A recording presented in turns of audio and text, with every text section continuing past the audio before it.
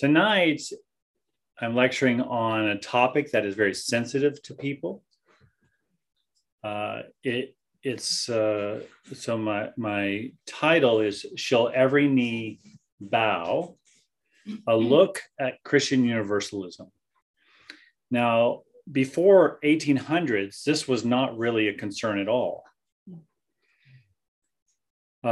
You have an instance that people will appeal to, that Origen and Gregory of Nyssa, these Cappadocian fathers, held to Christian Universalism. But Origen was considered a heretic for this view. And after Augustine's City of God, it was dismissed, and no one even entertained it for 1,500 more years. So you had people like William Law and even later Karl Barth, Emil Brunner. They did not hold to a Christian Universalism, but they had themselves open to it. George MacDonald, sorry. There was a guy named Gregory MacDonald that wrote a book called Evangelical Universalism. That's why I'm confused. But George MacDonald held to a universalism, Christian Universalism. I'm not sure if you know that. We know where you stand. Some people held out for it. Some people asserted it. But it's always been considered. Are you leaving already, Helen? No. Oh, okay.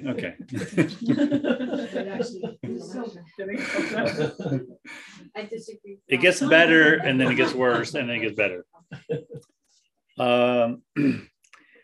Richard Bauckham is a theologian, a scholar, who said that there is no traditional doctrine, a Christian doctrine, that has been so widely abandoned as that of eternal punishment since the 1800s. So for a long period of time, there was quiet. But in the past 200 years, it has skyrocketed into popularity. And people who hold to Christian Universalism will say that it is something that is a part of the Christian tradition. And that's why people should allow it. Just like some people ordain women, some people don't. It's just a part of the Christian tradition. Some people allow drums, some don't. Some people allow that all people go to heaven and are saved, and some don't. It's an option. But Origen, when he held this view, it was considered heretical. It's always been considered heretical in the church. But it's gained a lot of popularity since the Enlightenment. And I think one of the reasons that it has gained popularity since the 1800s is there was a large amount of optimism of what it meant to be human in the Enlightenment. Human reason was capable, unfettered of tradition, of religion, to solve the world's ills, to create peace. It was religion that caused divisions and wars. And so what was believed in the 1800s is that humanity was too good to damn. Humanity was simply too good to damn or to condemn. That's changed because of the 20th century. Wars, genocides, the Holocaust, and so on. People aren't so good.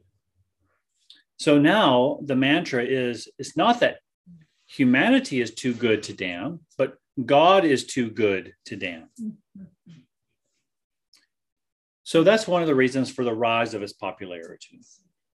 Secondly, is also for the proliferation and the obviousness, the projection, the appearance, I don't know the right word, but that we live in a very pluralistic world, a religiously pluralistic world. Now, in the South, religious pluralism meant that the Catholic Church was beside the Pentecostal Church, which was beside the Christian Church, which was Presbyterian. But religious pluralism now is Sikh temple beside the Buddhist temple, beside the mosque, beside the Christian church. That's what you would see on the 99 coming up into Vancouver, Canada. So how can we hold to an exclusive claim of Christ in the midst of religious pluralism in a way that we didn't have many years ago? So God is too good to condemn. He's too good to damn anyone. And that seems why there's a rise in even the most fundamental evangelicalism that Christian Universalism has been seen.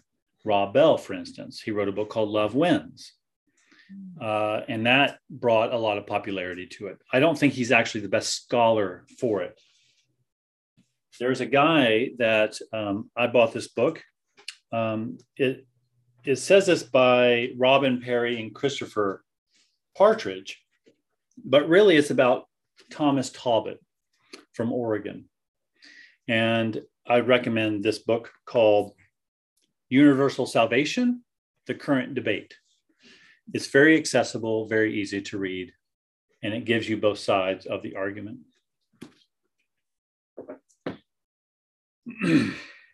So before I kind of get into my outline, I just want to define Christian Universalism and differentiate it from Universalism and Christian Inclusivism. And then I'll get into my proper lecture. So Christian Universalism is simple. It's that all will be saved, no matter if they believe in Jesus or not, because of what Jesus accomplished on the cross and resurrection. All will be saved through the redemption of Jesus Christ, all things. I'll explain a bit about how that is understood biblically in a minute. But before then, and before I lay out the lecture, I just want to differentiate it between a couple of things that sound very similar, that are very similar, but are not the same. So first, Christian Universalism is not universalism. You would think, what's Christian Universalism? In fact, some people call it evangelical universalism. So what's the difference?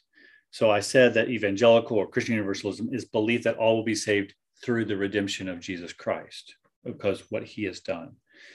Universalism is different. It believes that whether you believe in Buddha, whether you believe in Allah, whether you believe in Vishnu, or whether you believe in nothing, all roads lead to the same summit. It doesn't matter what you believe. We all end up in some kind of eternal bliss, even though it's very amorphous and undefined. But that's universalism. That's not Christian Universalism. It believes that Jesus really did something on the cross and really did something for all people and all things. So don't confuse the two.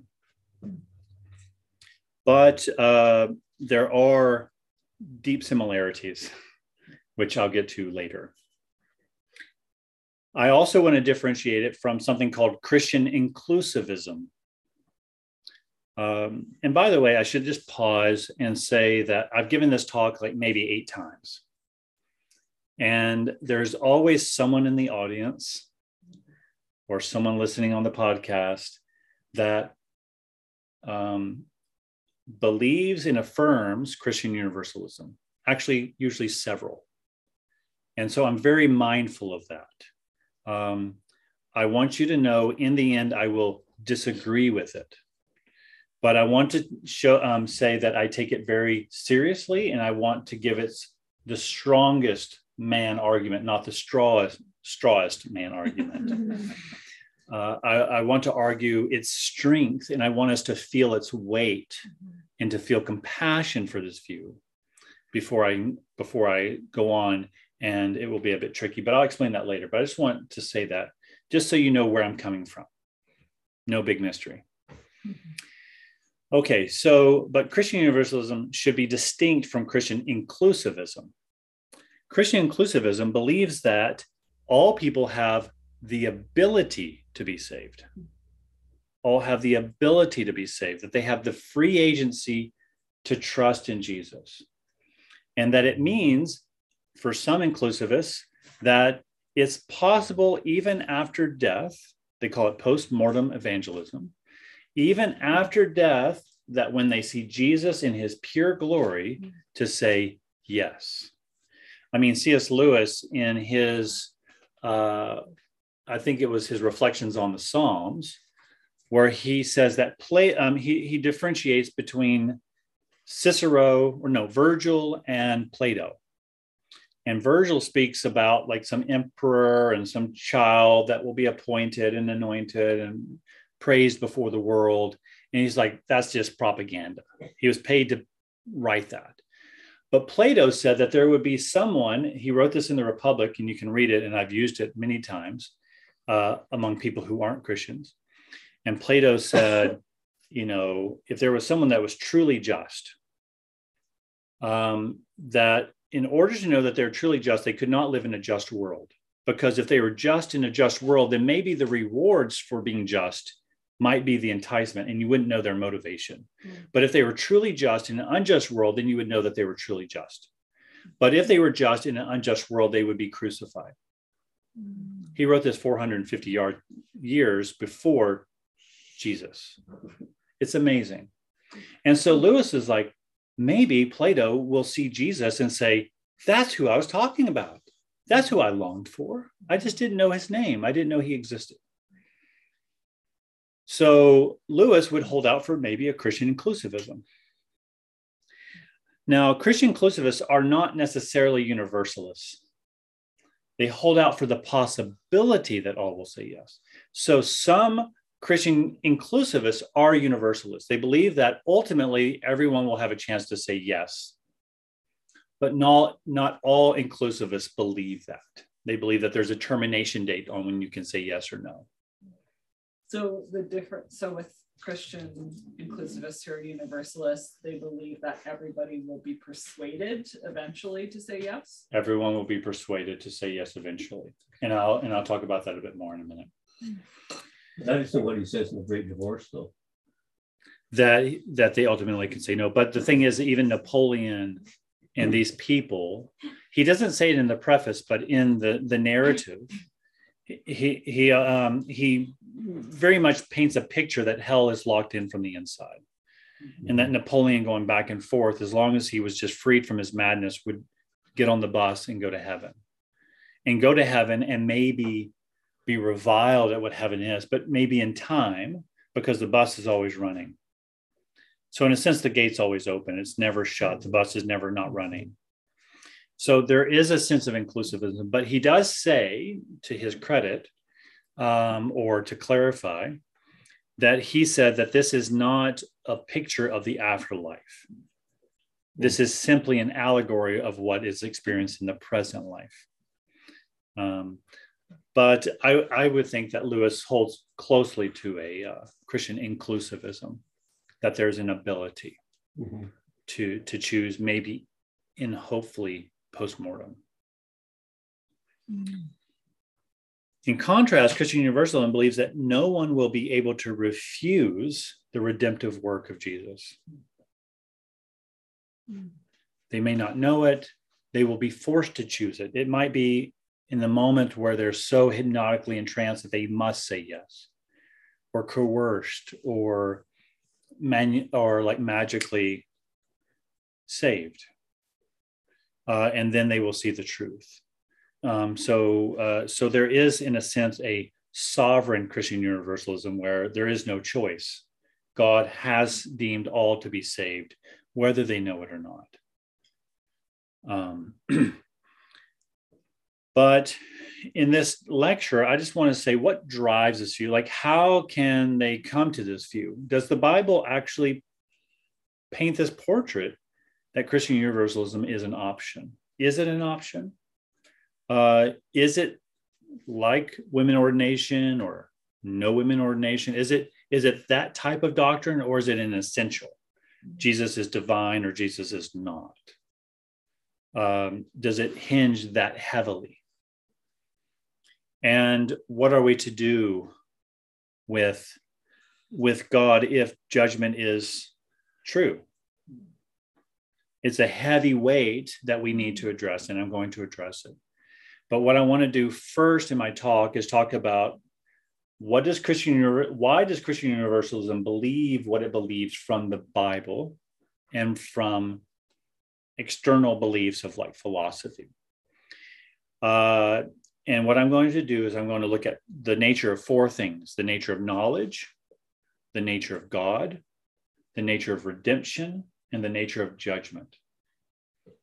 And then I'm going to talk about how traditional Christianity understands those four natures: the nature of knowledge, the nature of God, the nature of redemption, and the nature of judgment. Mm-hmm. And what I'm going to end on is basically how might we understand the defense and the blessing of judgment. That will be the hardest case.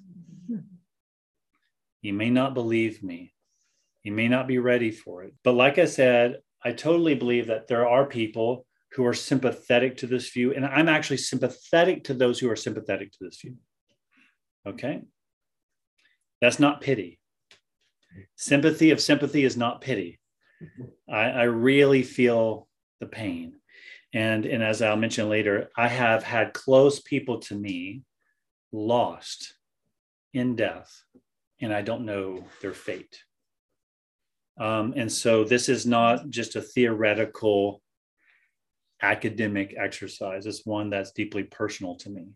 But it's something that I look to Scripture and try to ask Scripture, what do you want to say, Lord Jesus? What do you want to say, Spirit, to us? Okay, so let me look at the four natures: the nature of human knowledge, the nature of God, the nature of redemption, and the nature of judgment in turn. So as we look at human knowledge, we see that it's limited. That the Christian Universalists, I'm going to basically explain the four natures of these things through the Christian Universalist perspective. And they say that human knowledge is limited and therefore should not bear weight of someone's eternal destination. How can you be guilty if you don't know? It's not fair. And there's so many ways that it's not fair, that knowledge is limited. In the first case, you can say just not everyone hears the gospel. I mean, just consider those people before Jesus Christ came.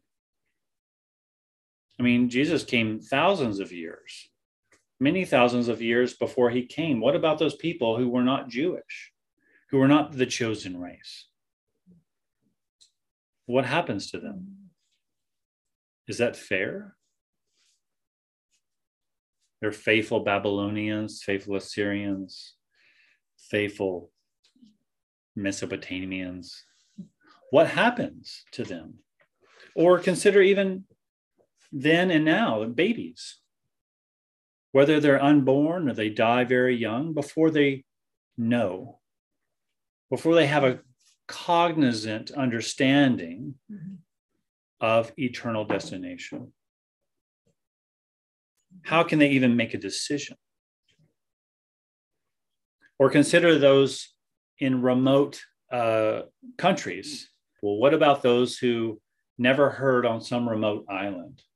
Maybe in the reality, they have not heard the gospel of Jesus. What is the fate of these people? Loving mothers, loving fathers, dutiful children, servants, sacrifice. What happens to them if they've never heard the gospel of Jesus? Do they have to confess with their mouth that Jesus is Lord to be saved? The Christian Universalists would be like, it's obvious. God wants to extend his love to all people despite circumstance. You also have those people, even though they may not hear a true gospel, or they might actually abide in a false gospel. Douglas Copeland is a young man, a gay man who was raised in West Vancouver. He's an international star now, a literary star. He came up with the terminology Generation X. And so Generation Y, Generation Z/Z has been a result of him. And he grew up in an atheistic family, but interested in religion. And he wrote a book called Life After God. It's a fascinating book. I love Douglas Copeland. I love his work. And in that book, he's saying that what's that? It's a novel. And so in that novel, he's traveling on the road and he's turning and he's trying to find meaning. He's trying to find God. And in fact, even in the conclusion of the book, he goes, I realized a secret. I may not be able to admit it publicly, but in my heart of hearts, I need to tell you my secret now. My need is for God. But in the middle of the book, while he's driving, he's turning the radio stations and he hears these Christian radio stations. We know people who listen to Christian radio station who aren't Christian because they're encouraged. It's not so dark. It's not so sensual. Well, Douglas Copeland is traveling across the country and he turns on the radio and all he hears is televangelists, people who really, well, not radio evangelists that really believe in what they're talking about. But the more he listens, he's really captured by their conviction. But the more he listens, the more he's unconvinced. And he said, if this is Christianity, I don't want anything of it. Turn the channel. Never hears it again. What about someone who wants to hear the gospel, walks into a church, listens to the radio, hears something false or harsh, and walks away? What about those who may have been hurt or victimized by the church, by a pastor, by a local Christian leader, trusted friend? What is their eternal fate? Is that determined, predetermined? Does God look on that objectively and have no compassion? Or what if someone really loves Jesus, but it's all about a health and wealth gospel? They look for Benny Hinn to throw his jacket around just in hopes that his power hits them. And if that power doesn't hit them, they lose faith. What's to happen to that person? Is it because they didn't believe in Jesus? They rejected Jesus, but did they reject the true Jesus? You feel the weight of this, right? What about people who have tried to attempt to live moral lives based on what they do know? I had a wonderful couple come up from Tennessee. They just visited for the day. They came all the way to Bowen Island and we had lunch together and they just wanted to ask, what about my Muslim neighbor? They're very kind, they're very generous, they're very sacrificial. And they evince greater moral character than we do. How does God look at them? We had that question recently here, this term. How does God look at faithful Muslims? Is it just rule-based? Faithful Jews, is it just rule-based? Or is there something of their heart? Right? So what if people abide in some quote unquote false gospel? Does God notice that and think, you're playing the right game, but on the wrong team? You're losing? So this is very difficult when we live side by side by people who are so moral and kind and generous who don't share our belief.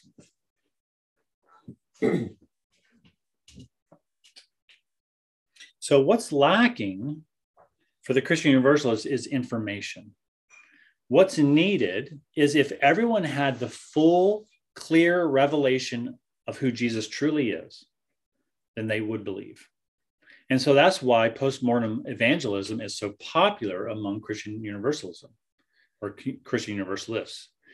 It's because they think, well, it's really hard to get to know who Jesus truly is in the midst of this life because there's so many foibles and sinfulness and other people that surely God will not judge them based on insufficient knowledge. If they had the true full revelation of Jesus Christ and chose in the midst of that, then how could they not choose for Jesus? It would be inevitable. If you saw Jesus in his glory and beauty, how could you not choose it? That's what's needed. And that's what God is on the hook for. So that's the nature of knowledge. The second thing I want to look at is the nature of God. So Christian Universalism says that human nature is limited in its understanding. To think that God would be so cruel to obligate those who could not know better. For God to be good, the nature of God must be different than we suppose. And so for the Christian Universalists, the defining characteristic of God is love. And so you've heard this, God is love, capital L, love. Love is God, God is love.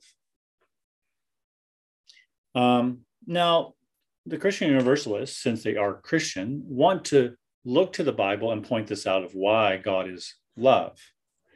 They can look to God choosing a special people and delivering them out of slavery, the Israelites out of Egypt, simply because he's so kind and merciful and generous of spirit. He didn't have to do it, but he chose to do it, and he demonstrated, and he wanted people to know it. And then he gave them a law. Well, the centrality of the law, the summary of the law is that to love your God with all your heart, mind, and soul and strength. And the second is like the first, to love your neighbor as yourself. Love is the summary of the law. So the law, the centrality of love is, the centrality of the law is love. The second thing is, well, if God were to show up, you would suspect that you would get to know a little bit more about what kind of God is. And so Jesus comes, and what does he do? He does not bring a sword. He brings mercy. He lays himself out on the cross. He goes out to the Samaritan woman. He's patient with the adulterous woman before the Pharisees who want to apply the law to stone her. Jesus, time and again, is subverting the judgment, the judgmentalism, the religiosity, the legalism of the Pharisees. Jesus, if anything, is loving. And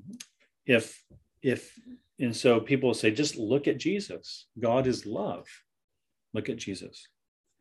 And then you see that love is extended in unlikely and unpredictable ways, that love is impartial, that God is impartial. And so you see Melchizedek show up surprisingly in Genesis 14, not a Jew, seemingly. The king of righteousness is what Melchizedek means. He's Melchizedek from the king of Salem. So if you understand that in Hebrew, it means that his name means the king of righteousness from the city of king of peace. So he really represents peace and righteousness. And Abraham, and he praises the Most High God before Abraham, and Abraham blesses him with the 10th of all his goods. And so what you see is that there's this blessing of Melchizedek, and that says that Jesus is in the line of Melchizedek. He's the one who comes from outside the people in order to bless. So what does it say about God? The one who blesses from outside, the covenant people, the chosen people. You see Rahab, the Canaanite prostitute, is that when the spies are sent into Canaan before Israel is to invade, and it's to say, is anyone trust in Jesus, not trust in Jesus, trust in Yahweh? And Rahab says, me. We don't know her motivations, but the story is that she is included, and she's in fact included in the genealogy of Jesus. So you have this sense where God is very kind to us, to several people outside Israel. And there's even Naaman the Syrian. He's a Syrian. He goes, and by Elisha, is that he is cleansed. Now, this isn't conversion, but you have a sense that Naaman is cleansed by the power of God through the river Jordan. He could have gone to his own rivers, but he was cleansed of his leprosy in the river Jordan. And Jesus points to Naaman the Syrian and says, hey, do you think that God is going to come to Capernaum first because I'm born here? God came to the Shunammite widow, and he came to Naaman the Syrian, and they want to stone Jesus, saying, how dare you?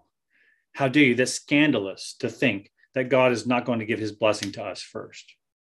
And Christian Universalists have said, we're scandalized as well because we're proclaiming this universal love that God wants to extend. And so you see in Jesus this desire to have a mission to the world, and it's carried on in the book of Acts as a mission to the Gentiles, which is supposed to start in Jerusalem and extend to the ends of the earth. And so Acts is a microcosm of what the Christian Universalist sees of God's action in the world. It starts particular, maybe in Israel, maybe in Jerusalem, maybe in Jesus, but it is to extend to all people through all places until God is all in all, which turns to the nature of redemption. So the Christian Universalist says that the nature of redemption is that it is cosmic. That's not just like out of this world, but it means that it will infect all things. It will affect this world, this earth, and everything conceivable, seen and unseen, through the work of Jesus. And so Paul writes in Colossians 1 that all things will be renewed. When he says all things, he means all things, whether seen or unseen. And the Bible gives us confidence that creation itself will be renewed. Then you have in Romans 5, in Adam, all die. In Christ, all live. Well, if through Adam we are all tainted by sin, not through our choice, but through our birth, through our existence, then it only makes sense if Paul's making this argument that through Jesus, this one man, that we will all live. It's a parallel argument. It seems nonsensical to say that we're all infected and some of us are saved.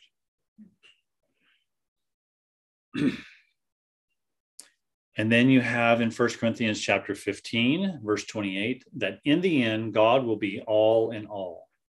How can God be all in all if his victory is not complete? How can hell exist and God's victory not be complete? How can hell exist and victory be complete? How can God be all in all? He simply can't. So that God will be all in all, that God will have victory over all things. And then in Philippians 2, which is reference to this lecture title, every knee shall bow and confess Jesus as Lord. Well, what can this mean? Except that people are praising Jesus as Savior of all mankind. So the nature of redemption is cosmic, that it affects all of cosmos, including all human creatures. The Bible is clear about this.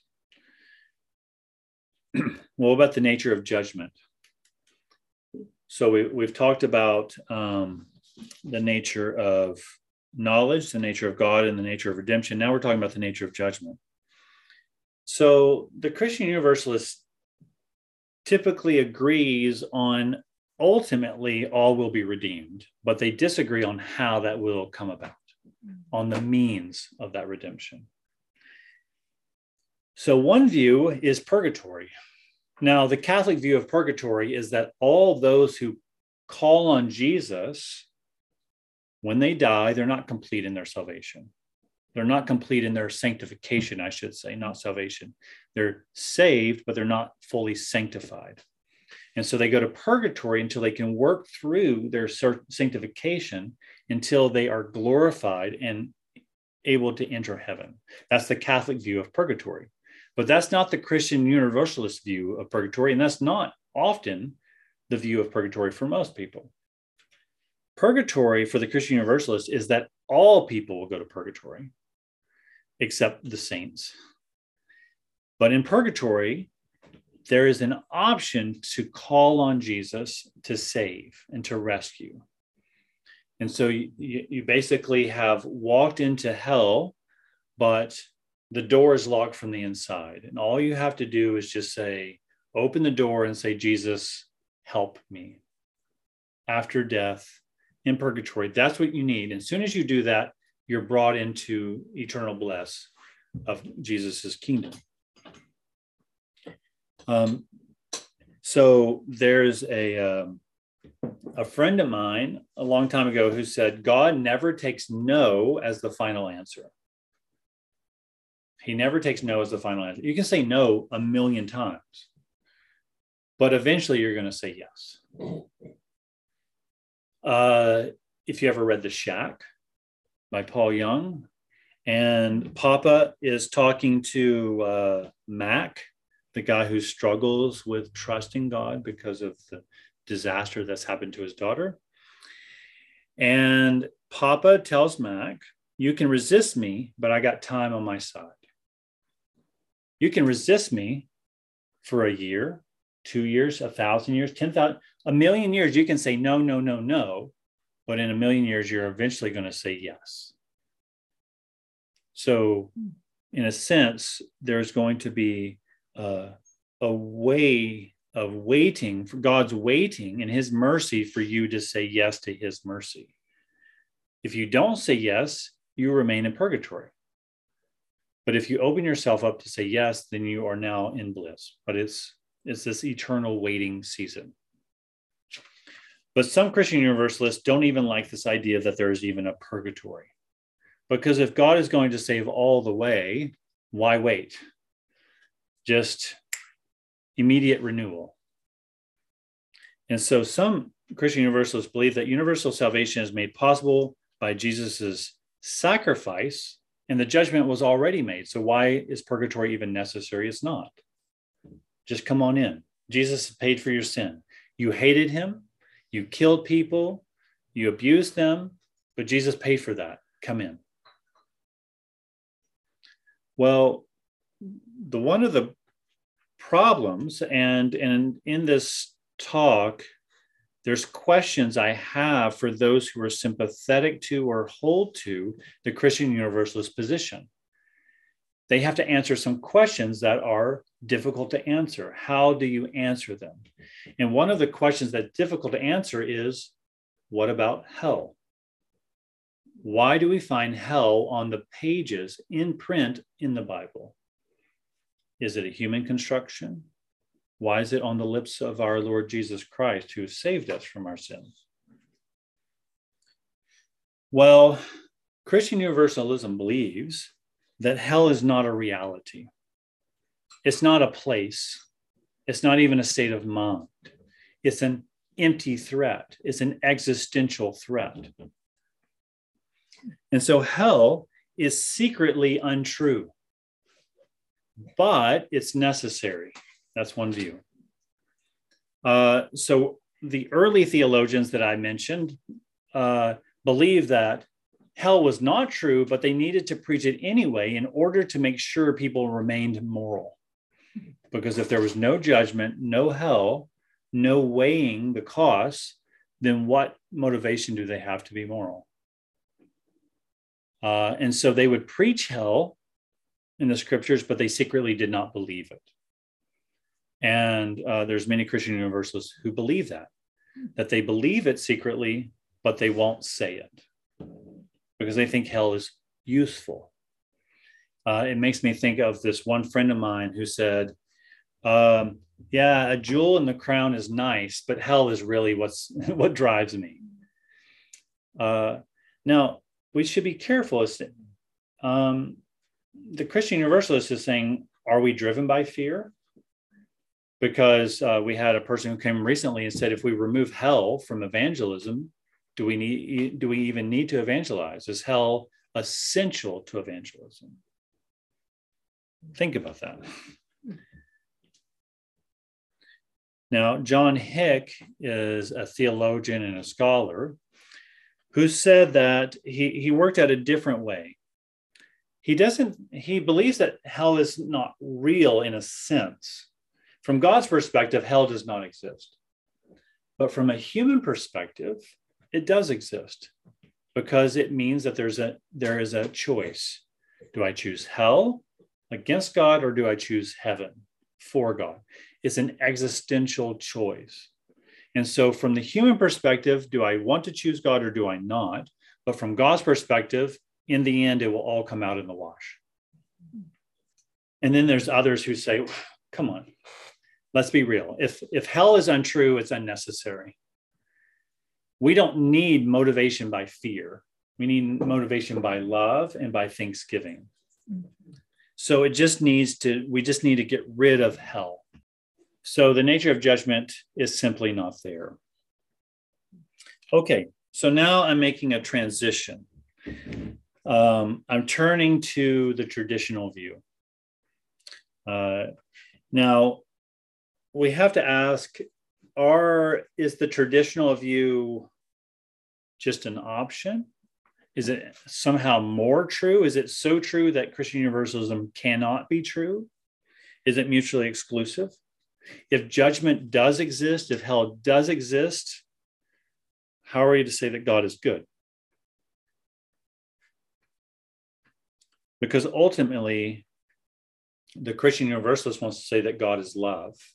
And if this God locks up somebody into eternal torment, how can you say that you can experience delight and goodness forever with this God? What kind of God is this? Exactly, Noah. He's going to build an ark. Right over there. A very dog bark. Yeah, nice. Now, I want to say that before I begin this, is I'm very sympathetic to the view of Christian Universalism. I believe that Christian Universalism has a godly desire. Now, John Piper, when Rob Bell wrote his book, Love Wins, he had a simple tweet: farewell, Rob Bell. John Piper is like, you're out. You fell outside of orthodoxy. Now, Rob Bell did fall outside of orthodoxy, but I don't want to give him such a summary judgment. I'm sympathetic to Rob Bell. I don't love Rob Bell, but I'm sympathetic to what he wants. And he believes that Christian Universalism is a pastoral response in a pluralistic world, is his words. Now, the gist of his words. So I'm sympathetic, and I believe it's a godly desire because in 2 Peter, it says that God is patient with us so that none shall perish. So it's a godly desire that nobody should perish, that no one should suffer separation from God and his goodness and from his blessings and from his righteousness. It's righteous to not want God for people to be separated from this. So let's not have too summarily a judgment against those who desire this. But I also want to question if there's a basis for it. And if there's not a basis for it, how might we re-examine what we truly believe or what the Bible does say? Is it simply what we want to believe, or is it simply making a difference in what the Bible could say? Or is it just not possible? Does the Bible just not allow it? And so I want to address the four natures: the nature of human knowledge, the nature of God, the nature of redemption, and the nature of judgment, again, but from a traditional Christian view. And it's tricky because I feel at this point that somehow I have to position myself to persuade you of the quote unquote ugly parts of God. Because Christian Universalism is so lovely, so beautiful, that it's like, well, actually, God has skeletons in the closet and we just have to deal with it. But that's not what I believe. But I want for us to examine what does Scripture actually say to us, and then how are we to think about it and deal with it. Okay, so the nature of human knowledge from a traditional Christian perspective. So the Christian Universalist says that human knowledge is limited, therefore people cannot be held to be responsible for partial or corrupted knowledge, an incomplete gospel, an unheard gospel, a false gospel. On the day that Jesus is revealed in his full glory, people will proclaim Jesus' lordship in a salvific way and bend their knees. If they had the full clarity of truth, they would choose God's salvation through Jesus. They would discover love and grace that God has extended to them through creation and through redemption. But the nature of knowledge biblically says that limited knowledge or limited revelation is sufficient for God to make his eternal judgment. I mean, we can take an everyday example. There's an everyday example. We are constantly bearing weight and responsibility for making a decision on incomplete knowledge. Consider going to the doctor. The doctor says you need to start taking these pills, and if you don't, it's going to be very bad for you. You don't know how the enzymes work and how the body works, and maybe you Google and you're not really sure. But if you don't listen, it might be deathly if you don't listen because you feel like you know better. So there is, in a sense, we make decisions that are very important on partial knowledge all the time. And so that knowledge can be limited is not a shortcoming, biblically speaking. Instead, the nature of knowledge in the Bible is based on the trust that you have of the person telling you. So do you trust the doctor? If you don't trust the doctor, then you may not, it doesn't matter how much they say. They could lay out reams of paper from CBC and you're like, meh. But if you trust them and say, okay, I trust you. I trust you. I'm going to follow you because I just know the kind of person you are. So God doesn't give us everything we need to know, but we need to know that we can trust him. And God is saying, I'm trustworthy. I'm not giving you everything. I'm not letting you know everything, but you need to trust me. But what about knowledge when it's cosmically, eternally important? When we look at Scripture, full revelation is never, ever the goal. God never, ever fully discloses himself. I mean, if he did, as soon as Adam and Eve, he doesn't give them a lot of information. He tells them the truth, but they don't really understand. But when they sinned and he promises salvation, why does he speak so cryptically? The woman will step on the head of the baby which will crush the head of the serpent. Come on. God, could you just say that you're going to save us somehow through some person later on?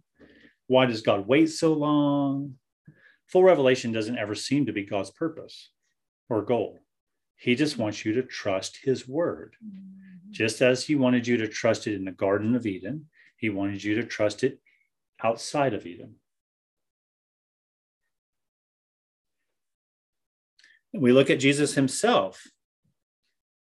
We're surprised that God, who comes to himself, he comes himself incarnate. He doesn't write a word.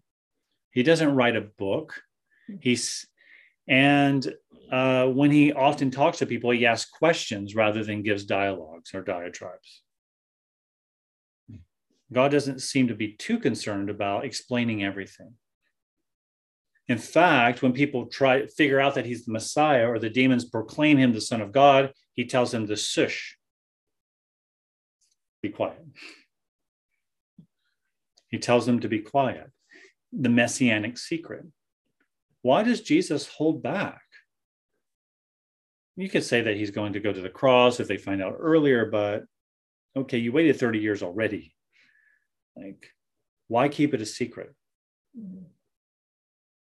Does it seem like the goal is full revelation all the time? It's, do you trust me? Do you trust my word? And then when Jesus actually does teach and does speak, he often speaks in riddles and parables. He tells parables so that those who don't hear won't hear, who don't see won't see, but who will see will see. It's like, well, can't you just make it kind of plain? I mean, Jesus comes at a particular time in a particular place in Israel in the first century. Why doesn't God speak from the sky? I mean, I've had so many students who've come through L'Abri ask me, why doesn't just God declare his truth to each individual from the clouds and says, this is my plan, this is what I want, this is what you need to do? But he doesn't. Seems like God's purposes is not trying to fully reveal himself. He's asking you, do you trust what I've given you? Even though it's limited. It's limited, but it's sufficient. And then you have Paul in Romans 1, he says in verse 20, for since the creation of the world, God's invisible qualities, his eternal power and divine nature, have been clearly seen, being understood from what has been made, so that all are without excuse. All are without excuse, because what is unseen is clearly seen. Strange. In this statement, Paul is saying that all are responsible because God's characteristics are evident in what he's made and in what he's done. So Paul continues in verse 21 of chapter 1, verse 21, chapter 1 of Romans. For although they knew God, they neither glorified him as God nor gave thanks to him, but their thinking became futile and their foolish hearts were darkened. We might ask, how did they know God? How well did they know God? Yet Paul declares that they were responsible. Not only were they unclear, but their actions further darkened their minds and their hearts. Paul says they exchanged the truth of God for a lie and worshiped and served created things rather than the Creator. So Paul is saying, God gave you sufficient knowledge. It's limited, but it's sufficient.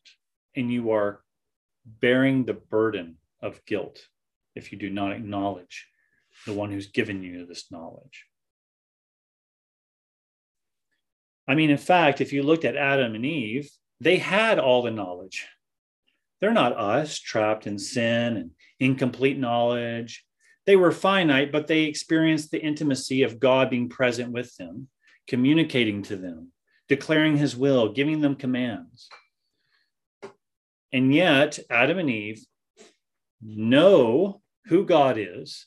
They can trust who God is, and yet they disobey. So that's a question for the Christian Universalists. It's like, well, you might say if we have the full awareness of Jesus, why does it mean that they have to say yes? Can they not have the freedom to say no? And that's where C.S. Lewis is not a universalist. He was more of an inclusivist because he believed that the decisions throughout life would form us to the point of even in death, if we were face to face with Jesus in his full glory, we might be horrified at the sight because of the choices that we had made that prepared us for that moment. It prepared us for the moment to not see Jesus' beauty, but to see Jesus' beauty as terrifying. That virtue or vice has shaped us for that decision. Because this idea that if we see Jesus in his full glory, as if character makes no difference to our choice. But Lewis is like, no, character makes all the difference in how you might make that choice. which is a different discussion. So we see that true sufficient knowledge is not sufficient in receiving Jesus as the one we desire, the one who we are to desire. In fact, Paul says that neither human knowledge, nor human effort, nor human desire are enough to produce God's grace. God's grace is dependent on only one thing: God's free will.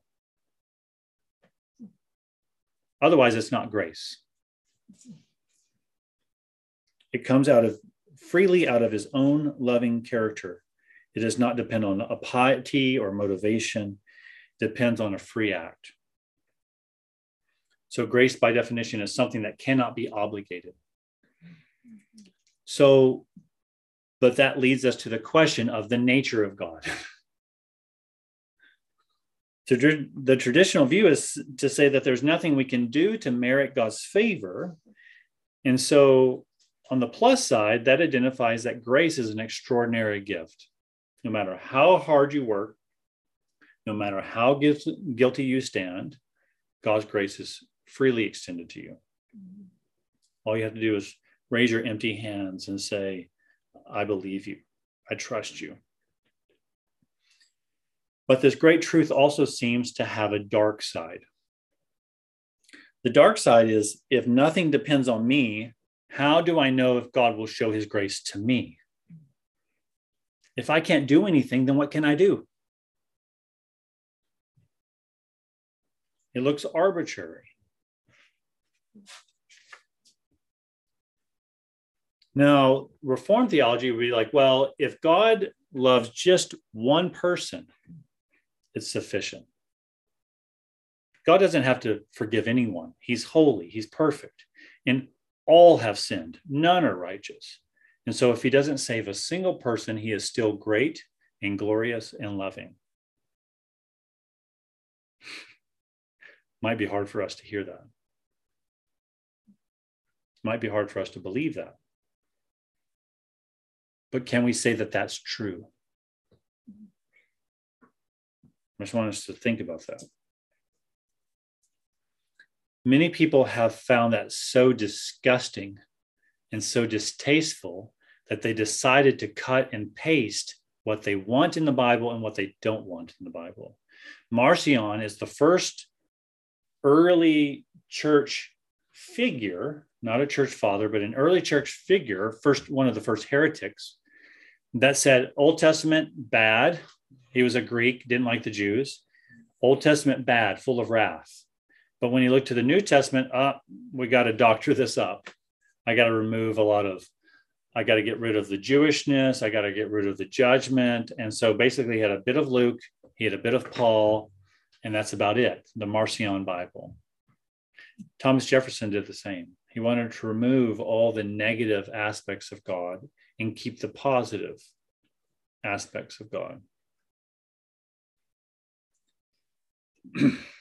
Now, George Bernard Shaw, I think, saw it more clearly. He said, look, the Old Testament is muddied with blood, but all it had was physical death. The New Testament's way worse. It's spiritual death, eternal torment. Get rid of all of it.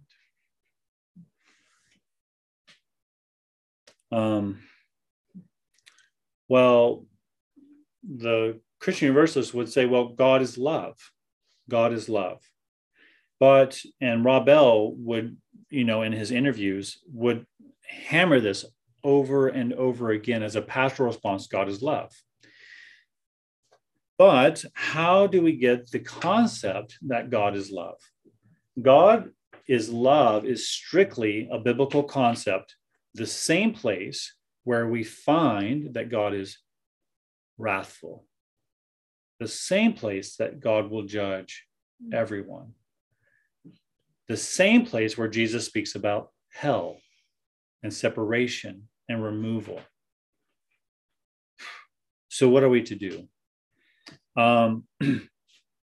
So we must recognize that this concept that God is love, it doesn't mean that we throw out the concept of God is love, but we have to understand, what does it mean to say God is love without removing it from its context? And so Tim Keller is really great on this. And it's an extended quote, but it's very easy to understand. So I don't mind reading it. This is out of his book called Reason for God. He wrote this in early 2000s, the aughts, as we like to say. But this is what Tim Keller has to say there. I found no other religious text outside the Bible that said God created the world out of love and delight. Most ancient pagan religions believed the world was created through struggles and violent battles between opposing gods and supernatural forces. I turned to look more closely at Buddhism, the religion I liked best at the time. However, despite its great emphasis on selflessness and detached service to others, Buddhism did not believe in a personal God at all, and love is the action of a person. He continues. Today, many skeptics believe, I talk to say, as I once did, they can't believe in the God of the Bible, who punishes and judges people, because they believe in a God of love. I now ask, what makes them think God is love? Can they look at the life in the world today and say, this proves that the God of the world is a God of love? Can they look at history and say that this all shows that the God of history is a God of love? Can they look at the religious texts of the world and conclude that God is a God of love? By no means is that the dominant ruling attribute of God, as understood in any of the major faiths. I must conclude that the source of the idea that God is love is the Bible itself. And the Bible tells us that the God of love is also the God of judgment, who will also put all things in the world to rights in the end. We have this tension. The very concept of where we have God as God of love is the Bible. But that is the same place where you have God as judge.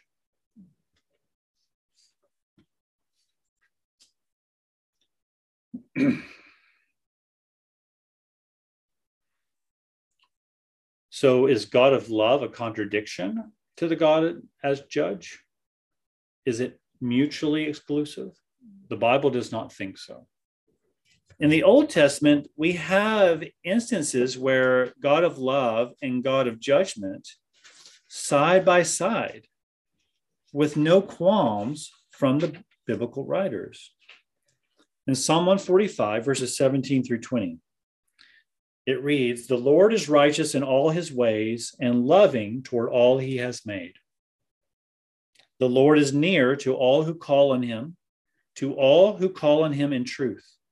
He fulfills the desires of those who fear him. He hears the cry and saves them. The Lord watches over all who love him, but all the wicked he will destroy."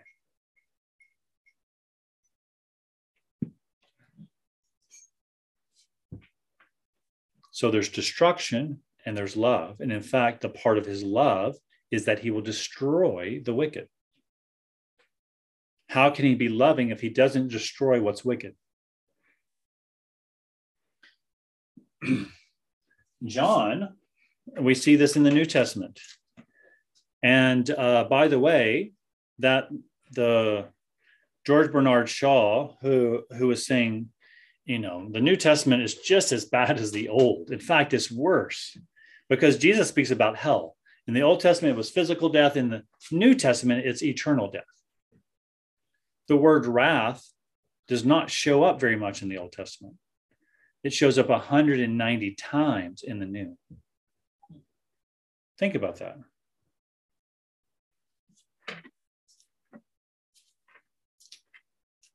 So John, in his first letter, chapter 4, verse 16, in chapter 4, verse 16, he says, God is love. And a lot of people will say God is love, and that's where they get the text. But John himself writes in the first chapter, God is light. What does God is light mean? I mean, we often think of a New Age kind of chapel We think of a warm ambiance, the sun of the Panama beach with our Corona in our hand, God cascading us with his love, like the warmth of a sunshine on a perfect summer day.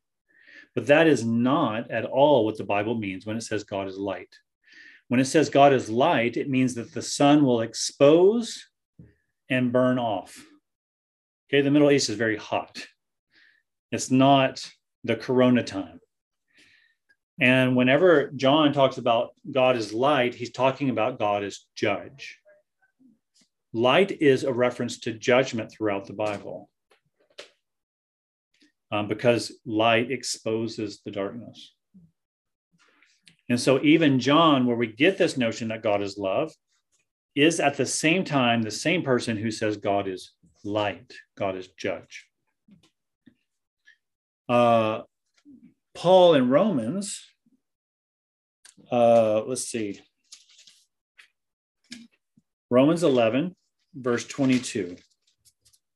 Let me find it.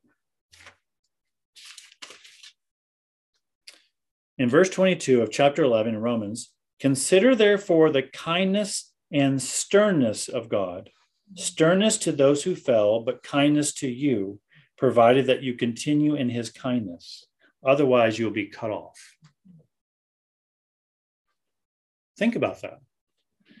Paul doesn't think God is going to get you, but he's saying he's loving, but don't dismiss his love, because it will cut you off. There's sternness in cutting yourself off from the love of God. And so in the same breath, and then Jesus himself, the very one who embodies the love of God, spoke about hell more than anyone else in throughout the whole Bible. The doctrine of hell is almost completely built upon what Jesus has said.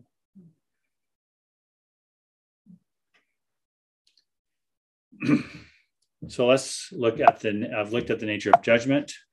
The nature of knowledge, the nature of God, and now the nature of redemption through the traditional view. And this is very short before we get to the nature of judgment. And it's not much longer after that. So thanks for bearing with me. So a lot of people say that the Old Testament is about wrath. The New Testament is about rescuing us from that wrath. But that's not the biblical story. Jesus is never seen as pitted against the Father as if it's some kind of divine child abuse. Jesus says he lays down his life, and he's the one that takes it up. We cannot see God's love as opposed to his wrath or to his judgment. We see it at one, and we see it preeminently at one on the cross. Divine judgment, divine love, at the same moment on the cross. Because Jesus laid down his own life, but he laid down his own life to bear the wrath of God that we deserve. And so the atonement of Christ on the cross would be anemic if we remove the idea of propitiation, that God poured out his wrath on his son, on Jesus, who voluntarily bore that wrath that we deserved. That God would be just to judge us according to our sins. That God reveals the severity of this justice on the cross. And if we believe that God is just to reveal this wrath against us, I believe that we would have much less problems in believing that God is capable of doing so in final judgment. Because God, according to the scripture, judges the Son so that those who trust in him might receive the salvation that Jesus had procured for those who trusted in him. But the question is, how extensive is this salvific act? Now, there's traditional views between what's called particular atonement and general atonement. Particular atonement is this idea that Jesus' salvation is just for those that God elected. General atonement is that it's available to all who call on him, but that doesn't mean that all are saved. We're not going to get into the muck of that, okay? But as important and longstanding that debate is, What happens there is that through the cross, we see that creation will be redeemed. All things will be redeemed through the cross and resurrection. But nowhere in the Bible does it say that human creatures, as a part of that creation, will be taken up into that full redemption, unless if they receive the grace that God has extended to them through Jesus. It's never coerced. God's grace is never coercive. In Luke chapter 13, verse 22, when the disciples ask if only a few will be saved, they asked Jesus, will only be a few be saved? He said, wide is the road, but narrow is the gate. He says, many will try to enter, but will not be able. It's interesting. Why would Jesus say that? Many will try to enter, but will not be able.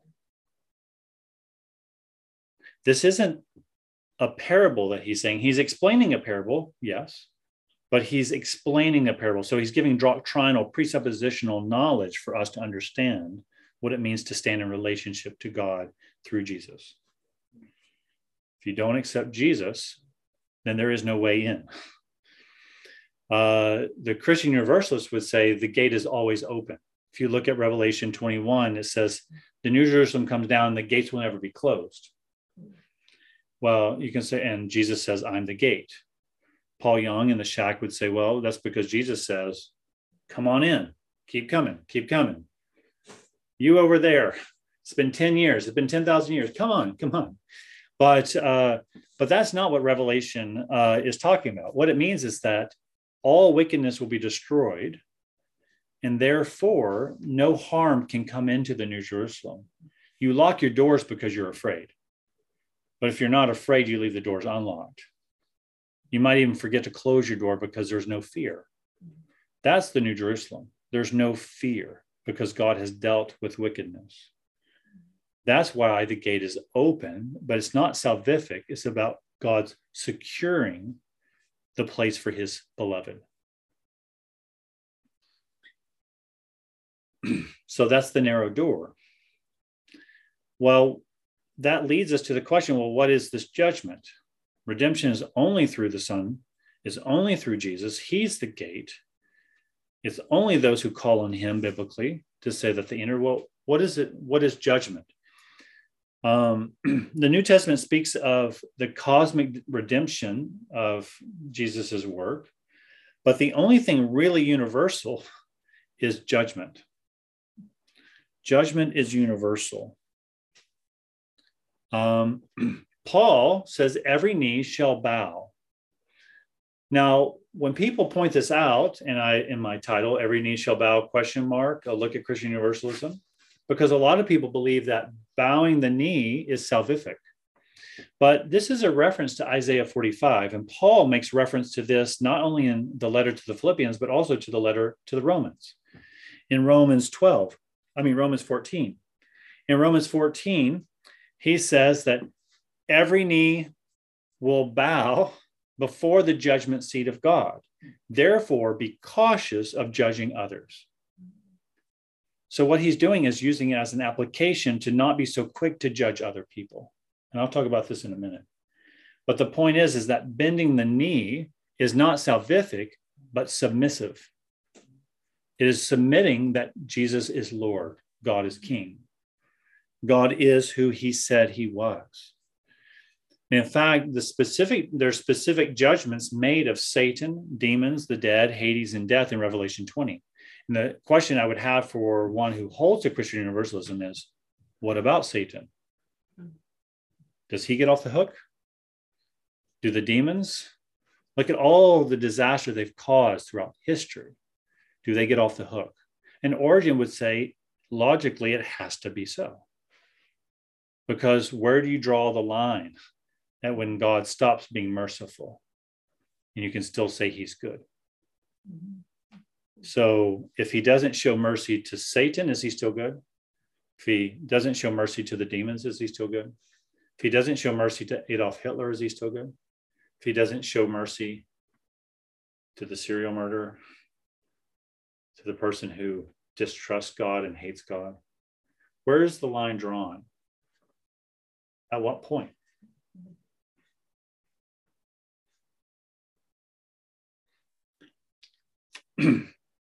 And this judgment is spoken of as something that is everlasting, an alienation from which they cannot return.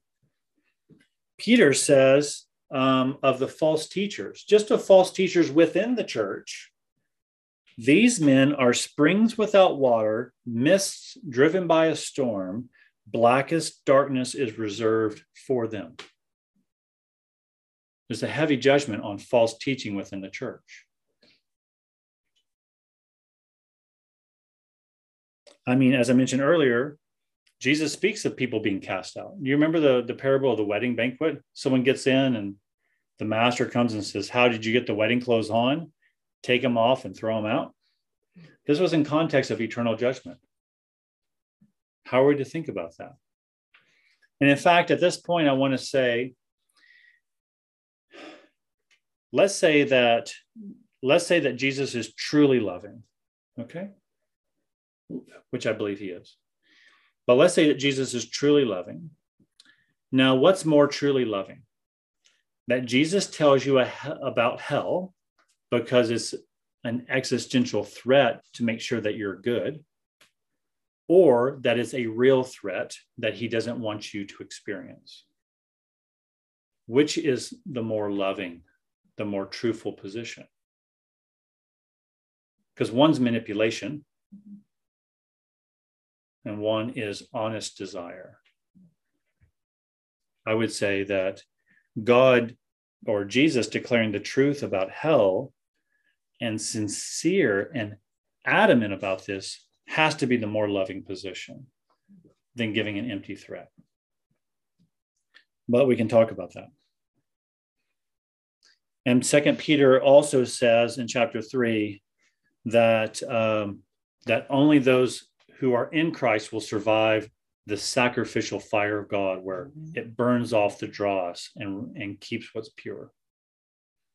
Which will mean for those who are in Jesus, all that is dross within us, if we trust in Jesus, will be burnt off. But any part of us not trusting in Jesus, all will be burnt off. Now, I haven't talked about the furniture of hell, the nature of hell and all this. I'm just talking about the nature of judgment. And is God fair to judge? That's all I've been talking about. So make sure that those pictures are not something I've said. But it raises an important question. How can a loving God deny salvation to anyone? Is that fair? Is it just? How can we believe this? Before I get into my final section, the implications,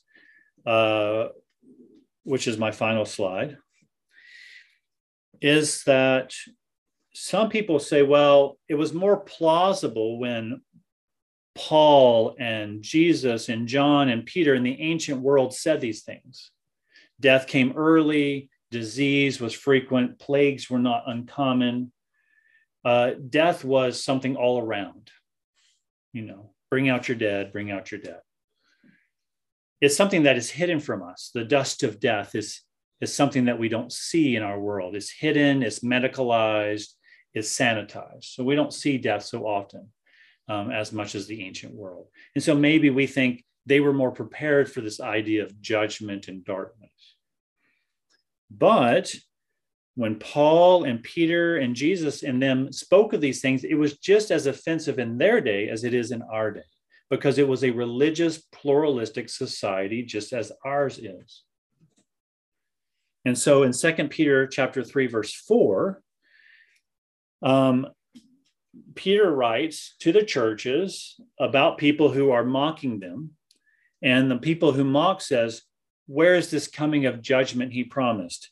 Ever since our fathers died, everything goes on as it has since the beginning of creation. So there's mockery. So the doctrine of judgment, the doctrine of eternal separation, of divine judgment has always been unpalatable, difficult, undigestible, horrific. And so we should never think that if Paul and Peter and John were to live in our day, that the message would change. It would not. Okay, so by way of conclusion, I just want to draw out a few implications of what it means to believe in a God who is both loving, but also just. Francis Schaeffer had this saying, God is love, God is holy, God is love, God is love, God is holy. He loves saying that. God is holy, God is love, God is love, God is holy. We always have to hold these together. Okay.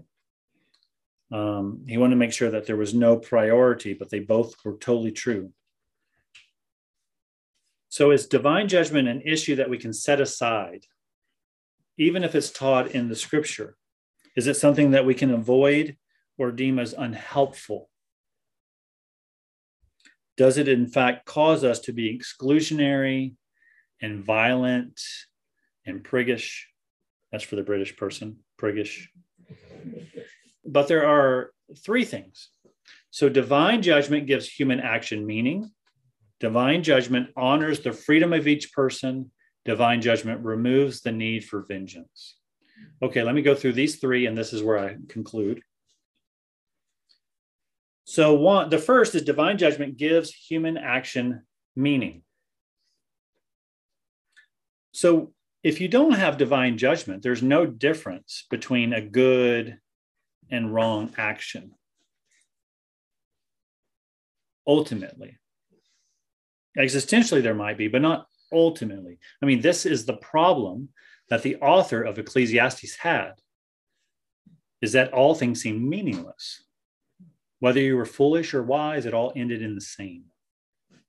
So he longed for there to be divine judgment to say there such thing, wisdom matters, that foolishness matters, even in the wrong sense or in the best sense.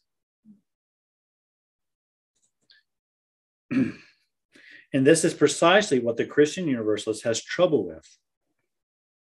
If all actions will be nullified and all humans be redeemed, including those who commit the most heinous crimes, including Satan himself, then what reason is there for goodness or for thankfulness? Now, this doesn't mean that we should be motivated by fear. That's not what I'm arguing.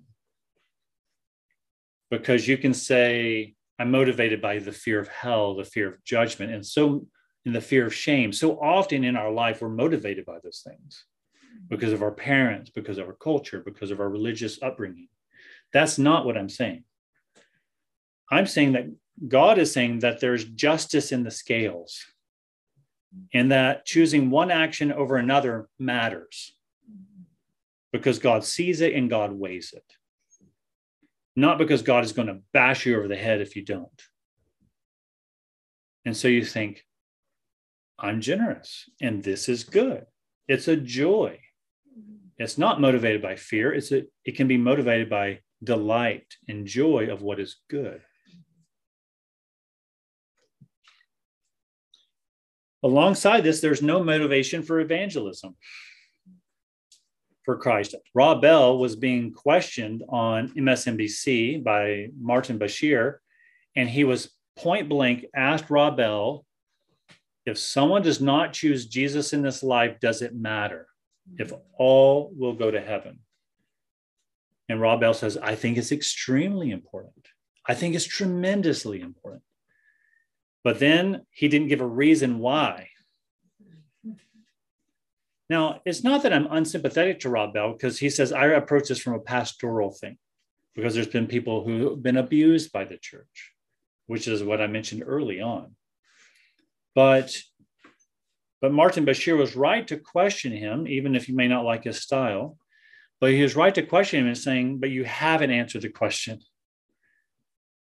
Does it matter to declare Jesus in this life if ultimately it doesn't matter? Jesus has already accomplished it, whether you believe it or not. If Jesus was so keen on people believing him, why? Just so that they might have 30 years better off? Because he says, blessed are those who are persecuted for righteousness. It's not necessarily that everything's going to go well with you if you trust in Jesus in this life. It means that there's an eternal security and an eternal joy set before us. And so without divine judgment, it loses meaning for human action. It loses meaning for evangelism for Jesus. Secondly, divine judgment honors the freedom of each person. So in the end, Christian Universalism declares that all will be compelled to respond positively to God when Jesus is fully revealed. But it does not recognize that humans may want to choose against God nonetheless. Such a view is not based on Scripture. We've seen that with Adam and Eve. They knew who God was, they knew his goodness, and they didn't want it. Can people see God's goodness and not want it? Can you believe that? I've seen it. There was one student that came. He came to L'Abri. He had never thought of the word God until he was on the hospital bed.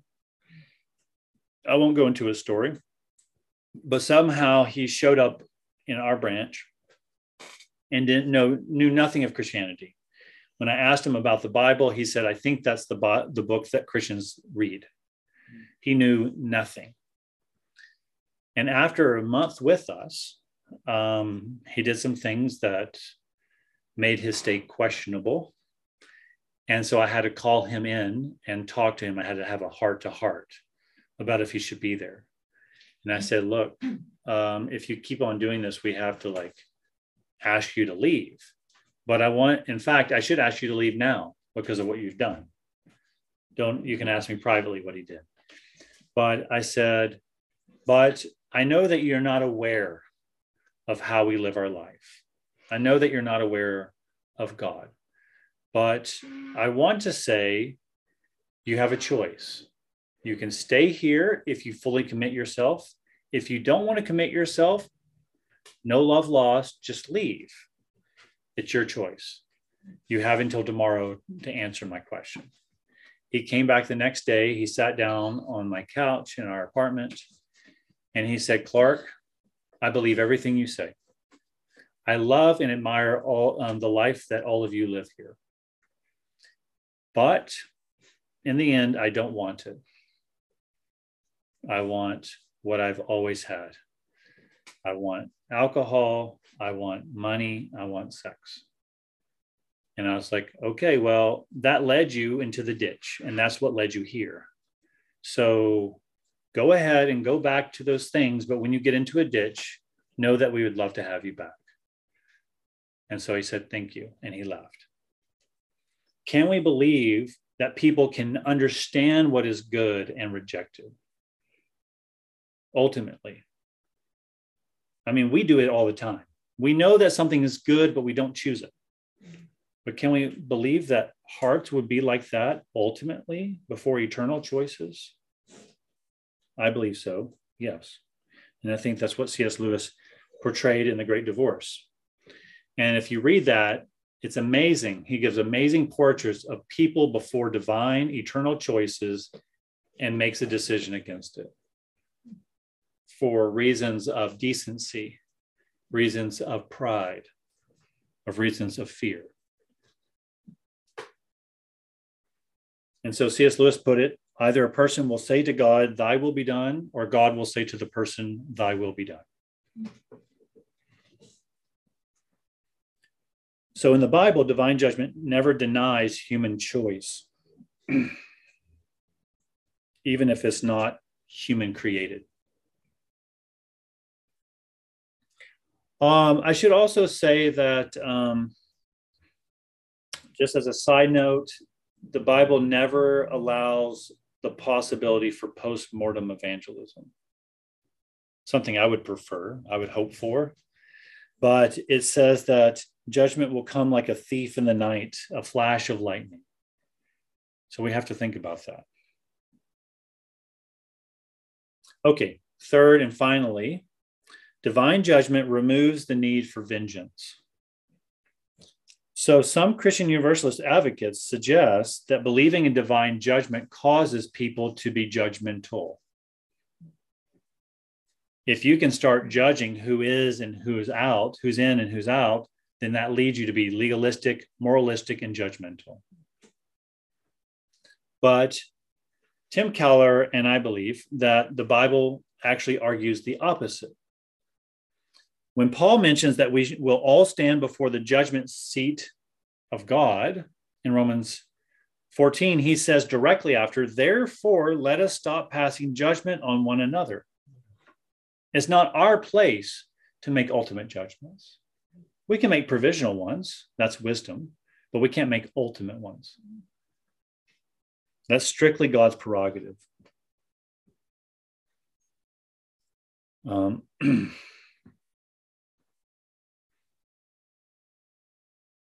And also in 1 Peter 4, it says that the church will be first to be judged. The church will be first to be judged. This is a reflection of Zechariah and I think Malachi or Ezekiel, where the idea that God tells his messenger to go out and to lay out his judgment on the city and on those who pray for the city. And he says the judgment must begin with the elders in the temple. And so God's judgment in the Old Testament and throughout always begins on his own people and his own church first. And it goes out from there before it judges others. And those who pray for the city are spared. But those who have been in the church, abided in the church, but have trusted their own merits and their own judgments are the first to be judged harshly by God. So divine judgment does not removes the need for vengeance. And lastly, and this is very, very, very important, is we need to see how unexpected God's judgments are. In Luke 13, where Jesus told his disciples to make every effort to enter through the narrow door, and he says that some will try but not be able to. But he finishes the teaching by this, interestingly. People will come from the east and the west and the north and the south and will take their places at the feast of the kingdom of God. Indeed, there are those who are last who will be first and first who will be last. So it says that the door is narrow, but the judgment will be surprising. It won't be according to our own judgments, be according to his. Here and elsewhere, Jesus turns our assumptions upside down. Those who reject an invitation to the banquet will be replaced by the poor, the blind, the weak, and the lame. Those who see the invitation as grace. There is no place of privilege or of assumption, but only a place where we recognize it as supremely as God's grace. God does not judge as quickly as we do. If God judged the world by sending his son, who laid down his own life for us, we can trust whatever judgment comes for us and to us as truly just. This should be particularly so if we understand that Jesus himself is our judge, as we see in Matthew 25. So how then are we to understand this God? How can we worship a God who judges people to everlasting death? So just a few final parting words. I just want to say a desire to see all people saved is a godly desire. It's not an ungodly one. However, the conclusion is that all, in fact, will be saved is unbiblical, not biblically defensible. So to draw conclusions that God is a God of love, we must recognize that this idea comes from us from the same texts that pronounce that God's judgment will also attend that love. That when God shows his love, he will judge. And when he judges us, we will see it as a demonstration of his love. In other words, if one is to remain biblical, one cannot also be a universalist, even if you put Jesus into that framework. Though many biblical ideas seem to resonate, Jesus does not fit the mold. So I think Christian universalism is a lofty ideal, but in the end, a human ideal, not a biblical end. It does not mean that those who believe in judgment have a right to enact on earth. We don't have a right to enact it on earth, that divine judgment like the Crusades. We must know that we are all equal in this regard under his judgment, and that we don't hold the measure by which God judges. Only God can. For that reason, we must only receive what has been revealed and try to live faithfully by it. Okay. Let's discuss. Is it 8:37 yet? Julie is always judging me. I'm just waiting for the final. No, I love others. Clarke's like, you all got into heaven for this lecture. Righteous judgment. It's like Kanye West. I don't know if you know Kanye West. He said, I know I'm going to heaven because I wrote Jesus Walks. I don't know if you've ever heard that song. It's an amazing song. You should hear Kanye West, Jesus Walks. Amazing song. And it's a Christian song. But just because you wrote a great Christian song does not mean salvation. Just to clear that one up. I know that was the first question. I know that was the first question from Liz, but yeah, Conway, it depends. Yeah. I do have a real question. Okay. So you're talking about the partial knowledge. I can't remember the exact word used. Like partial or limited or corrupt is sufficient. I'm wondering about the scripture. Maybe you can. I won't get it correctly, and I don't actually remember where it is. It's saying, how can they believe if they haven't heard, and how can they hear if no one's told them? Yeah. So I'm wondering. That seems like to contradict that. Okay, so Liz is asking about me saying that limited knowledge or limited revelation is sufficient. Yet Paul says, I believe in Romans, that how can they believe if they have not heard? Right? Right. How can that be consistent? And if they haven't heard, if no one's told them. And how can they hear if no one's told them? Yeah. Because I think also to add to that, if you say there's impetus for evangelism through belief in hell or judgment, then if we believe that everyone just has sufficient knowledge as is, that also sort of seems to counter the need for evangelism. Yeah, that if we all have sufficient knowledge of God's eternal power, then what need is there for evangelism? Right. Yeah, I mean, it's a really great question, as always. It really falls into the question of God's divine sovereignty and the means of his grace. So what I mean by that is, how are people saved? I mean, if God has already chosen people, they're already responsible, then why even evangelize? But the point is that we don't know what we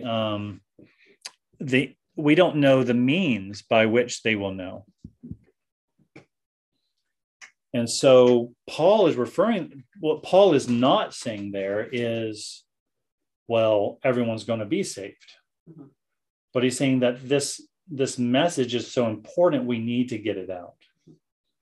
Therefore, if they don't hear, how can they believe? If you don't preach, like, why are you just happy with and satisfied with what you've heard?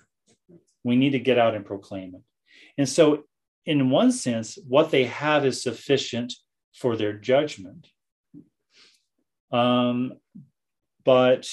they may not have the full declaration. And so when Paul in Athens says, you have a statue to the unknown God. Now let me tell you who this unknown God is. This God has spoken. He has spoken through his prophets, and now he has finally spoken through Jesus. this God has created. And so he's actually importing a lot into this. And so in a sense, he's saying, this points to your belief. This points to your knowledge that this God exists. Now let me tell you who this God is. So in a sense, they have sufficient knowledge to be judged by it, but they don't know perhaps enough to know that they need to call on that unknown God for salvation. But it is tricky. It's to say, well, what about those who have never heard? Right.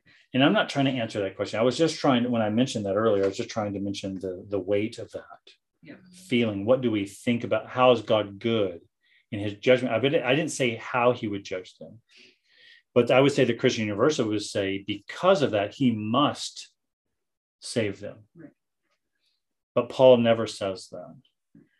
He's saying they have sufficient knowledge, and this is why they've turned against him. They've exchanged these things, but we need to get out there and tell them the whole truth so that they might trust in Jesus and be saved. Like some missionary stories that we've heard as well, where the culture had like some kind of Christ figure or something, but it was a partial revelation. There was still, these missionaries still felt an impetus to go and tell them, like, this is who that person really is, and this is the full story. Right. Yeah. The culture might have a Christ figure, but when the missionary comes and tells their story, then the people are like, this is the message that we've been waiting for. And in the inclusivist, and I don't know if I'm an inclusivist, but I'm sympathetic to the view, let's say, that those who were looking for God's mercy, but not knowing how, and then receive that message and they hear Jesus and they say, like when C.S. Lewis says, Plato may look to Jesus and say, that's who I was talking about. I would say that they had a foretaste of the gospel without knowing it. And that, in fact, could be saving grace. Not because they could articulate it, but because they had that resonance of, this is what I desire. But I don't think all desire that. Yes, I would. Oh, sorry, no. No. Oh, okay. Yeah. Yeah. Thank you. I appreciate the distinctions, the 3 distinctions of universalism. I did not know that. Which distinctions? The Christian inclusivism, universalism, and Christian universalism. Yeah. Right. Yeah, I didn't know that. And I should say that a lot of Christian universalists will refer to them as evangelical universalists because they want to make sure that you understand that it's Jesus, not just some kind of liberal Christian Unitarian. I have 2 questions. One, do we have any churches that are exclusively Christian Universalists in Victoria that you know of? No, I know Christians in Victoria who are Christian Universalists, but I don't know a church that's strictly that. Okay. I know that the Unitarian Church down the way, and that the Unitarian Church historically has a connection to Christian Universalism. Okay, but they would be Universalists. It's not, they are Universalists, yeah, but their roots are not. Okay. Yeah. I think there's some churches in Toronto or Calgary or something that are teaching that. In Toronto, I think. Rob Bell is exclusively. Where is he from? Minneapolis or Minnesota or something like that. I don't know where he is now. Okay, so that was my first question. The second question is, I'm reminded, well, I should say George MacDonald, I really appreciate him, and he considers Lewis his master, right? Other way. No, Lewis George considers MacDonald. Lewis considers MacDonald his master. Right. Oh, okay. But he said MacDonald baptized his imagination. Okay. Yeah, MacDonald was the 1890s. Lewis was 1940s. Him and Chesterton. Yeah, Chesterton and MacDonald are closer. Okay. So I'm reminded of The Last Battle in C.S. Lewis. Yeah. So that's kind of where his right. What do you call it again? Maybe soteriology. Is that what you're talking about? The view of the view of salvation. Yeah. Yeah. I remember when I read it years ago to the kids, I'm like, yeah. Tash and Aslan. Yeah. Like some were getting in that I didn't expect to get in. And I thought, well, you know, God looks at the heart. Man looks at the outward appearance. God looks at the heart. But I still think that today we don't know, like we like to have the prayer that people say in the church after raising a hand with all eyes closed. Like we go that far to have this pattern. Right. But God is so beyond that. And so I feel that there is room for somewhere in there, like what C.S. Lewis is saying, that there's room for people to have, they don't know the name of God, but their hearts are more inclined toward the God of nature, whatever, that they're being drawn to, but they just have never heard. And that's God's business. Yeah, like Emmett the Kellerman in the last battle. I can't remember the details, but is it the donkey? No, it was Emmett. He fought for Tash. Okay. He was on Tash. He worshipped Tash, and ultimately, Aslan says to Emmett, he said, "All the good that you did in the name of Tash, I take unto myself." It's a lot better language than I'm able to. Okay. But anything vile is the word he uses that's done in my name is taken by Tash. That's right. But I'd asked that question in the last battle. Were the dwarfs in? Okay, well, let's hold off on that. Okay. Let's just keep carrying on with Tash and Aslan, okay? Okay. We'll get to the dwarfs. Okay. Did you want to follow that up with Donna? No, I'll wait until this price. Yeah, because, and it really reflects that kind of inclusivistic strand in Lewis, where in the last battle, he's saying that whatever's done good for Tash is actually done for me. Whatever's done vile in my name is done for Tash.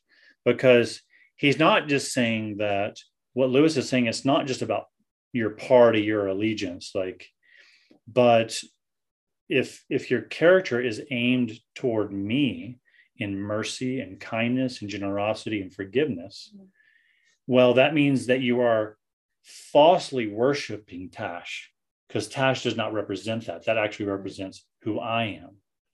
And if you represent this false God in my character, then you're worshiping me.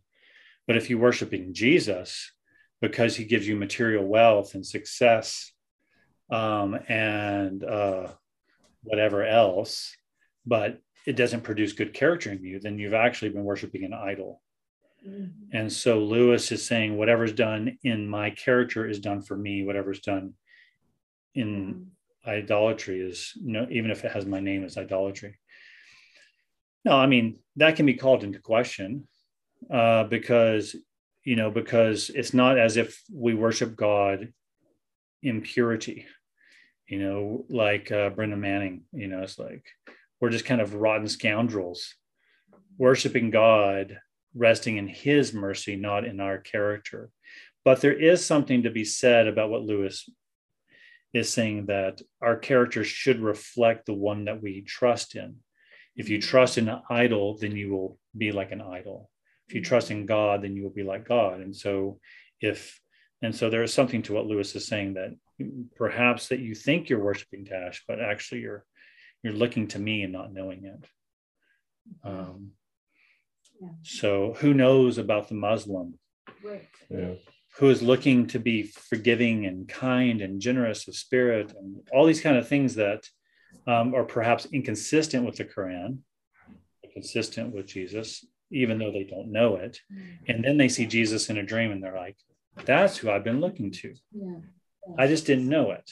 So what about those who don't get the dream? About those who don't get the dream, but and I don't know. But maybe they arise in death and go, it's you, to Jesus. Cliff has something to. Cliff, you want to add something? Yeah. Hi, Clarke. It's so good to see you. Good to see you. I was wondering, do you know anything about Eastern Orthodoxy? Because I was thinking when you had the slide about traditional Christianity, that's a form of traditional Christianity. And I've heard that they have a universalist view of salvation. Do you know much about that? Honestly, I don't know too much. You're right to call me into question to say the traditional view. I should say the traditional Western view. But since Augustine. But yes, I do know that there are some universalistic tendencies in Eastern Orthodoxy because of how they view salvation.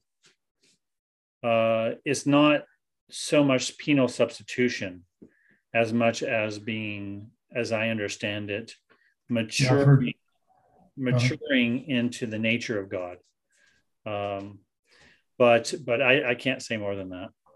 Okay. Do you have anything? I don't. I just kind of recently heard a little bit about that. And No, it's a good correction. They look into it some more. Research on that. Yeah. Yeah. Okay, Greg. Can we get back? Let's get back to the dwarfs. Back to the dwarfs, because I guess my thinking in the last battle. In the last battle, is that it's that we seem to view either you're in or you're out. Actually, we're talking about the renewal of all things, the renewal of things, getting away from the heaven and hell sort of idea. Anyway, it's the renewal of all things. Like you said in the quote from Corinthians or in Ephesians 1. Yes. Verse 10 there, but it's a renewal of all things. Yes. And so that is sort of a universalistic statement. But I think in my view, anyway, what we do is we make a mistake of saying you're either in or you're out. And in the case like the dwarfs in the last battle, they're in, but on the other hand, their life is not the same. And Jesus says things like, great will be your reward in heaven. So it seems to me that biblically even, you can make an argument of the fact that for universalism, but there's still judgment. Our lives here, based on our hearts, if that has an impact on our life in the world to come, in the renewal of all things. So I mean, if we're the dwarfs in hell. Yeah. So so the dwarfs in the last battle are those who find themselves in Narnia. The children see that they're in Narnia, but they see that the dwarfs are there, but the dwarfs don't realize that they're in Narnia. They don't realize that they're in the new kingdom. And all they are is just complaining.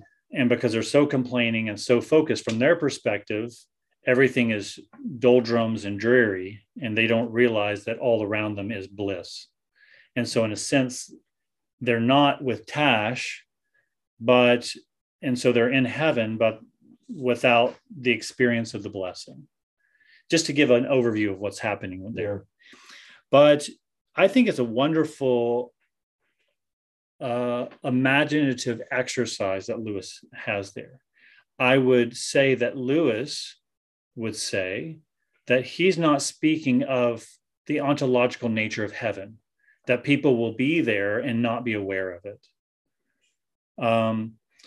But it is a exercise for us to realize that maybe we are in the midst of God's people, in the midst of God's righteousness and his promises, and not recognizing the blessings that we have around us and within us. And so, I mean, Lewis, and I say that because Lewis says that about the Great Divorce, saying, I'm not writing a narrative that of beliefs I have about the afterlife, but just an exercise in which to think about the afterlife. It's a modern mythology. In a sense, yeah. But it's an imaginative exercise. And so I think that what he's trying to do there is to say there are people who are in the midst of that blessing. Just as with, I don't even know if he's making a statement about, people who loved Jesus but didn't know it, like Plato, and those who thought they loved Jesus but, loved themselves. Even though he does do that a little bit in the Great Divorce, where there's kind of like these very liberal theologians, they talk about Jesus as this beautiful the resurrection is a beautiful metaphor. And the person in heaven is like, actually, no, it's real. And they're like, yes, for you, it's real, almost like a Jordan Peterson thing. But so sometimes Lewis has these imaginative exercises, but not something that he's trying to actually describe the nature of the afterlife. But he was a great believer in mythologies. Is that sure, but he saw mythologies stories as pointing to something like Jordan Peterson in some ways as indicative of what's really true in part through narrative, through story, through psychological episodes, and how we retell things through rituals and stories. Lewis believed in that. He was a great believer in that. But he would never assume that that was a blueprint for knowing what the afterlife was. He looked to scripture as giving us any kind of true knowledge, not just partial knowledge of what could be. Yeah, good. But when Jesus said, "Great will be your reward in heaven," does he mean that individual's reward is, say, going to be more than mine or somebody else? I say yes. Well, but does that mean a greater salvation? But what I mean is, like, in that sense, greater the reward in heaven, and I've talked about this quite a lot recently, because I've been taken with it quite recently. But I believe that there's hierarchies in heaven, because not like The Good Place. I don't know if you've seen The Good Place, where she has a small house and then there's this massive mansion. And I won't give it away, but basically she's jealous, and jealousies and pettiness and vanity is all a part of The Good Place in that show when it starts. But in heaven, I think that there will be people who are remarkable, not because they were wealthy or famous or beautiful or anything like that on earth, but because they were faithful with a little. God will let them be faithful with a lot in heaven. Their reward will be great because they've been faithful with a little. But there will be some people who have not been faithful with much, and they will enter into the gates of heaven, but they won't be given much. But it doesn't mean that they will enter in and then be envious that they don't have more. I believe in the state of heaven that we won't have jealousy or pettiness or envy, but what we'll be is like, wow, you trusted God so much. I can't believe that. That's amazing. I love your big house. I mean, metaphorically, right? Yeah. I'm glad that you're my leader, because Jesus says some will be leaders of 50, some will be leaders of 500. I think that, when you have a good parent, you're not like begrudging them that they're your parent. When they're a good parent, you're like, man, I'm glad that that's my parent. I'm so proud that that's my parent. That's my coach. That's the guy or that's the woman who scores all the goals. They're on my team, Mm-hmm. You rejoice in those who have excellence. Yeah, as opposed to, someone that didn't have good parents, had abusive parents, right, or didn't have any parents, or whatever. And then you try and compare the good that one does, the good that the other does. And ultimately, we trust in God's judgment, and it's about the heart. It is. And like Lewis said, those that are in hell choose it. And essentially we can start down a road of self-love or down a road of sacrificial love. Yeah. And Lewis again, writes that it becomes a habit. We become part of our basic nature is that we love sacrificially, or part of our basic nature that we love selfishly. That's right. And I think in heaven, our imaginations will be redeemed, where we see people who have been given positions of authority because they have loved sacrificially. We will rejoice in their character. Yeah. And we will be thankful for whatever position we have. Allegorically, or not allegorically, analogically. I think analogically. The analogy of like, I think that we'll be happy if we're just sweeping the floor of the palace, right? Mm-hmm. I know Tim's ready to sweep floors in heaven. I mean, I would be happy to sweep floors in heaven. Cook the simplest meals. I'd be so happy to be a sous chef if I'm in the kingdom. It's way better than to be the king over damnation, over a nation of strife. Yeah. Like, who wants that? But if you are in a team or co-work, like if you ever experienced a work atmosphere or a family atmosphere where there's joy, then there's a joy to serve whatever place you have. And so I do believe that there's greatest reward in heaven because you've trusted God so much in this life, not because of your appearances or your successes in life, but how God has judged it. And then whatever we receive in heaven, we'll rejoice in that. And it's our heart that God judges. That's right. But though I do believe that Jesus is calling us to say, hey, you could be ambitious for treasures in heaven. You can be ambitious in your life in me. That doesn't mean you can't be a leader, you can't succeed, but it means that you succeed with God in mind. You succeed with you're serving Jesus, and success is simply a blessing that you have as you excel in him. I'm a little clear on that. I mean, it seems to me that we have a line in our service: so complex, so simple, so clear, so mysterious. Yeah, and I just love that because that really sympathizes, because it's able to block the separate the two things. Yeah, it's so simple and so clear. Love God and love your neighbor. It's all about the heart. It's all about love, and the rest of it is all kind of complex on the side. Because it seems to me we're not called to salvation; we're called to vocation. Mm-hmm. Our vocation is just, it was as N.T. Wright puts, to reflect God's love into the world, and that's our vocation. And all of this stuff like salvation, everything else, that's God's work. Yeah. But our work here is to reflect that love into the world, and everything else then, with God will take care of itself. That's great. I mean, and there's a great thing about self-forgetfulness. I'm sorry, self-forgetfulness. It's, what do they say? It's not that you think less of yourself. It's just that you think of yourself less. But there is something about Jesus is saying, make it your ambition to love and serve, because great is your reward. Like, service is a wonderful thing. And what he's trying to do is turn everything upside down, because what we think is, how do I know I'm really succeeding unless my church grows, unless the branch of Labrie grows? Or, I remember this one European, I pointed out this United Church. And I was like, this church has had 20 people, and it's had 20 people for 40 years. It's never going to grow. And he said, how like an American you are.